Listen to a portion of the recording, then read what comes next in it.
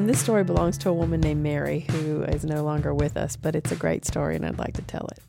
I work in the wardrobe field, and Mary was a supervisor of mine a few years back. We were handling a very common product in wardrobe, which is a false breast. We call them cutlets, chicken cutlets. They look like a chicken cutlet. They're sort of wiggly and floppy and flesh-toned. Some of them have nipples on them, and we were unpacking the cutlets for this actress that was about to come in for a fitting, and Mary saw these and it reminded her of this story. And she said, she's like, I got to tell you this story about this time when I used these cutlets. She's like, they didn't used to make them with the nipples on them, but now that they have the nipples on them, she's like, I thought they were awesome.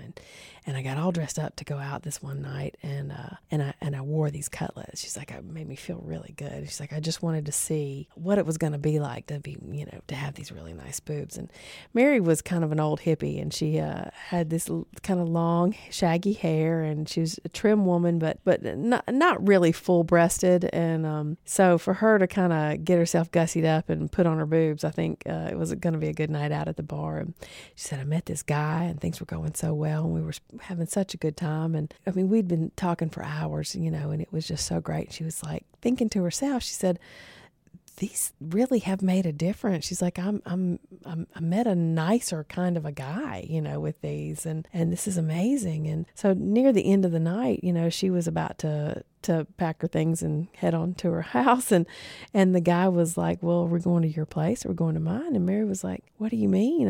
I'm not that kind of a girl. Like, I don't understand why you think that I've given you the green light for us to just go home together. And he said, lady, what are you talking about? You're crazy. He's like, I've been fondling your nipples for the last 2 hours.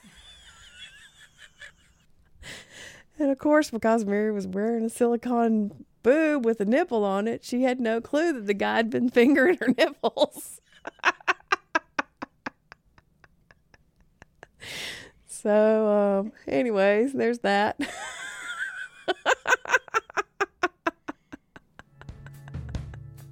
You're listening to B Stories. Everybody's got 'em. Find more at bstories.com.